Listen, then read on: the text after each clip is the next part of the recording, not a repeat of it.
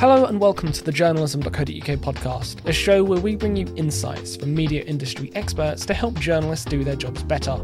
I'm your host, Jacob Granger. Today, we're going to talk about how to ace interviews with experts. Experts play an essential role in our news cycle. They provide knowledge and help us break down complex subjects for our audience. We saw this during the pandemic, but specialists are crucial for news stories about business, politics, or economics.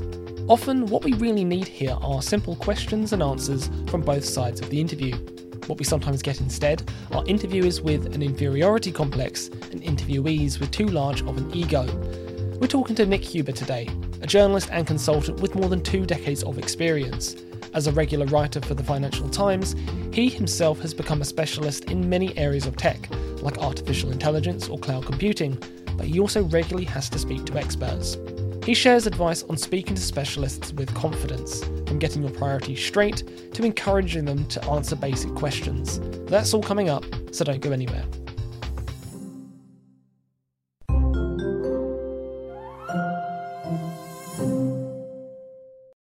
Nick, welcome to the journalism.co.uk podcast. Thank you so much for jumping on the show.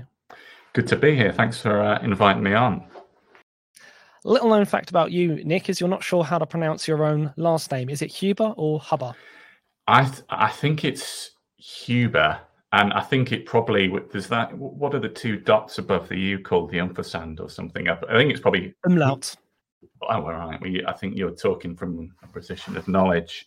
Yes, it's probably Huber. You were doing some research into the origins of your own last name, which brought this question up, right? Yeah, that's right. Because I think it seems quite unusual in the UK, but then it's kind of pretty bog standard in Austria, Germany. I think it's in the top 10 surnames, but it's good to have as a surname for a byline here because it kind of sticks out a bit, I think, hopefully. Right, let's get into the real conversation for today, and we're going to spend a lot of today talking about the art, I suppose, of the expert interview. I think looking at the state of play today, we need experts really to make sense of the world that we're living in with so much happening in the news. But with that, there's kind of some pitfalls that we can run into on both sides of the interview, from the interviewer's perspective and also the interviewees. So a very general question, maybe to just kick us off, Nick, is what really is the gold standard of an interview with an expert? That's a good question. And I think I've probably, over the course of my career, 25 years or so in journalism, probably done thousands, maybe tens of thousands of experts with interviews on the phone or online via email. And I think there's a few kind of gold standards. There's, first of all, specialist knowledge about the subject, which is you'd hope is a kind of given. There's also there's the kind of communication skills. So can they explain something in a layperson's language? During my career, I've kind of tried to explain this in slightly different ways, because I think when some experts hear layperson's language, they think, oh, it's maybe just someone who's only got 10 years knowledge about East European widgets or whatever. Whereas really what I mean by layperson's language is, say, can an intelligent 11-year-old understand what they're saying? Can their aunt or uncle? Can their friend who doesn't work in the industry? And then I think it's explaining it not just simply, but in quite lively, everyday languages like idioms. For example, I've talked to quite a few experts in tax and accounting, and you've had there been people who are fairly well known in the professional services accounting, like John Whiting, who can talk about the real intricacies, the nitty-gritty of tax. Which is a bit of a dry subject and hard to make it a bit lively, isn't it? Yeah, exactly. But then when you start to sort of connect changes in the tax system with people paying more or less tax, or companies avoiding tax or evading tax, it's kind of not so dry, but it's really hard to explain well. And I think even sort of politicians don't really understand the finer workings of you could argue, the tax system or accounting. It's absolutely vital, if you're a journalist, to have experts in your copy to give them credibility, to give context. You might have some theories and you'll need people to kind of corroborate them. And you'll just simply need people to explain things that you maybe only half understand. When you are speaking to someone with decades more experience than you, particularly as a budding journalist, it's easy to feel intimidated and for your self-confidence to falter. A situation like this can also flare up imposter syndrome or an inferiority complex. Those feelings of anxiety, inadequacy and self-doubt when you do not feel like you deserve the position you hold or are speaking out of your depth. The end result is more or less the same, feeling as though you're asking stupid questions that are beneath your interviewee. Here's the encouraging message from Nick. Simple questions are the bread and butter of an expert interview. Even with all of his expertise and experience, he still asks basic questions, because that's the only way to get a story that makes sense to the reader. Early in your career, or certainly I felt this, you're sort of grappling with learning the skills of your trade, the writing, the interviewing, the reporting, the spotting a news angle. And then you've got to get to grips with quite intricate, quite specialist subject matter, particularly if you're a generalist or if you move around. Say, my background's business reporting. You might, for a couple of years, you might write about, say, the accountancy sector, then you might write about, the IT industry. And it is hard, but the thing that I always try and go back to or think of is I'm not interviewing the expert to make the expert think I'm a great reporter or an expert on the subject. I'm interviewing them for the reader, but perhaps even more importantly for my editor. So I don't care if the interviewee thinks I'm asking obvious questions, as long as I'm asking the questions that the reader wants answered and my editor wants answered, because it's no point in me letting the interviewee waffle on and then saying, oh, that's great, and then realizing at the end of the interview, oh no, there's lots of gaps here and they haven't really elaborated on that, given examples. And then I file the copy and then my editor says, oh, right, no, you need to go back to them. And that's more frustrating and a bit more embarrassing. Yeah, you'd rather be there and then recognizing it and then asking those follow-up questions when they occur to you, because you're quite right. That's a dangerous position when you are interviewing someone really more for their approval, let's say, or respect, rather than in the interests of your own story. And that's certainly a situation you can find yourself in when speaking to experts. Am I asking the right questions? Do they think I'm not worth their time or something like that? And that's really where those feelings of insecurity and inadequacy can sort of rear their head. Exactly. And I think the more, as a rule of thumb, I'd say the more elaborate your questions are in an interview, the worse they are. The more simple the questions, the better, really, because generally you're getting to the heart of a subject and you've got more time for their answers. But yeah, I'm not perfect. Well, maybe in the interest of asking a simple question, then I think perhaps the danger that you can be in when speaking to experts is you start nodding along, as you say, and taking everything on face value. You start to be very credulous as a journalist. Questioning experts, how do you do it? Well, I think there's a couple of ways here. There's certain stock phrases you can say, like, okay, well, I understand that point, but just to be devil's advocate, or what critics of this might say is, and then you put the opposite point of view, or you just flatter their ego by saying, oh, that's a really interesting point, but and I think, it'd be great to get a bit more on this. Can you elaborate, or can you give a couple of examples? Or if they're just really, if the interviewee is just being really stubborn and maybe a bit arrogant, you just say, look, I'm sorry, but I don't fully understand this. I only half understand this, and my reader certainly won't. And if you want your quotes attributed to this or to use anything from this interview, can you just explain it slightly differently? So you need to dig your heels in and just remember that to get something useful from the interview, you will have to sort of probe them slightly, get them to elaborate and give examples, because maybe the top 10% of people I interview can just answer questions fluently, and I don't need to challenge them on things or get them to give examples or push them to give examples. I think it's very rare for just do one fluent interview in which it's a prompt, a question, and then a fluent answer, and that's fine. I think that's a really enlightening point, that it's human nature to need to re-explain things. And experts are humans at the end of the day. If they've done it all in one take, it's very likely they're highly media trained anyway. So if you're speaking to anyone worth speaking to, they're going to need to re-explain the point anyway, so you might as well ask. Exactly. And going back to our earlier point, their idea of what is clear is generally quite different to what the average journalist thinks of as clear, and what the reader will think of as clear. Because generally, you're interviewing as a journalist, generally, they should know a lot more about a subject, whatever it is, business, technology, politics, economics, some social issue. They should know a lot more than you do. That's why you're interviewing them. The kind of your skill as a journalist is to sort of get the really filter through the really useful information or interesting comments and focus on that and elaborate on it.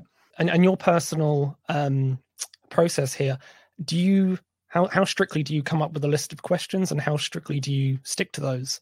I might come up with 4 or 5 questions which I'll write on the page on the screen before the interview, or I'll just have a rough idea about 2 areas which I want to maybe, in a 20-minute interview, which I really want to sort of go into in depth. Sometimes when I'm doing a newspaper article, I mainly write for the Financial Times, and it's mainly about technology. And so at least I specialize in technology, so I kind of generally know a bit about the subject. But if it's a really complicated subject, or if I'm really specific about what I want from the interview, I might send the rough gist of what I'm looking for in the interview before, not the actual questions, but I might say, right, okay, say if it's about artificial intelligence, I want to talk about, I don't know, it might be the privacy concerns about artificial intelligence, or ethical concerns, or how artificial intelligence is being used in, say, financial services. Just so before the interview, they've got a rough idea about what I want, rather than sometimes they start to go off at a tangent and it takes about 5 or 10 minutes to get them back on track. So I'd rather do that than go in cold and then they just have the synopsis. Most of the time, you will find experts who are willing to guide you through tricky topics, and that helps calm any interview nerves and insecurities. But sometimes you will also stumble across people with what Nick calls expert syndrome. In his experience, these are a minority of prickly characters who are not willing to humble themselves to answer necessary, simple questions, and may even take steps to ridicule you for asking them. That can be discouraging for an interviewer low on self-confidence, but it is important to hold your nerve in these situations and insist that you are only asking what your readers need to understand. The expert syndrome, it's sort of a kind of arrogance and a kind of unwillingness to explain things in layperson's terms in really simple, clear language. And I think it's also a slight lack of empathy. They're stuck in this expert silo, and they may be in their organization, whether it's a company or the public sector, they're kind of not challenged much about what they talk about and how they explain things. And maybe the press office or PR has never pulled them up and said, look, you really need to be a bit more accommodating when you're trying to get your message across with journalists. Most people don't know as much about you. Or they're just surrounded by experts that they're used to speaking that way. Yeah, exactly. And I suppose as journalists, we're used to, even if we specialize in certain subjects, we're used to sort of dipping in and out and having to take a step back and think, right, not only what's the story, but how am I explaining this clearly enough? Because you can't, even if you're writing for a specialist publication, you can't assume that everyone's going to come to it with a lot of knowledge about the subject. And even if they do, they're probably going to forget a lot of the kind of the context or the history about something.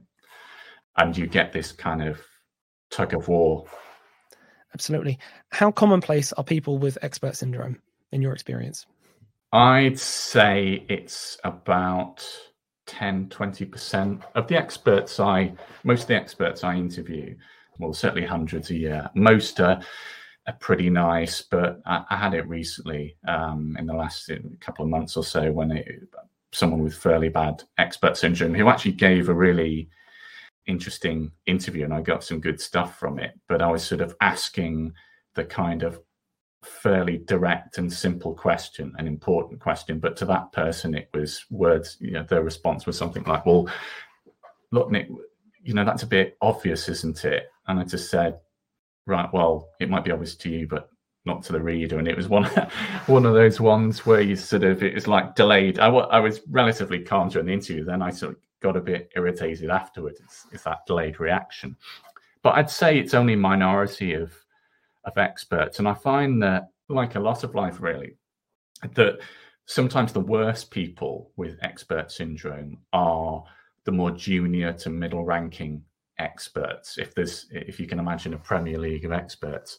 And so the people who are really experts at being an expert and very well respected and just brilliant communicators, they've got less of an ego and they're a bit more modest and approachable. It's the people, the more prickly ones, are the ones who maybe are a bit insecure about their own abilities to communicate, or when you do challenge, say, perhaps that's not quite so clear, can you explain it in a different way?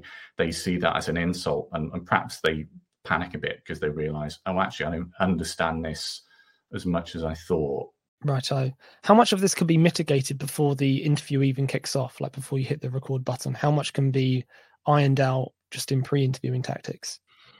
I think it can, and I think maybe I need to start doing more of this, just to avoid the sort of slight clashes or misunderstandings. I think it can be mitigated by email them before, just to explain the kind of people you've been talking to, not necessarily name names, talk about what you've already got and what you, in terms of the angles on the subject, and then what you want to focus on. And I always, at the start of an interview or just before an interview, try and explain who the audience is for the subject. And generally, I'll sort of say, if you can really avoid jargon and explain things clearly, that would be great. Yeah, the trouble is when jargon's just so common parlance for them, they'll just say it in passing, and because they're so used to being surrounded by, people in their company who understand all of that shared terminology, and then you sort of have to go back and pull them up. So what does that mean? It can be a bit of an awkward thing to do, but it's entirely necessary. What do you do during the interview to watch out for expert syndrome, and how do you deal with it when it crops up?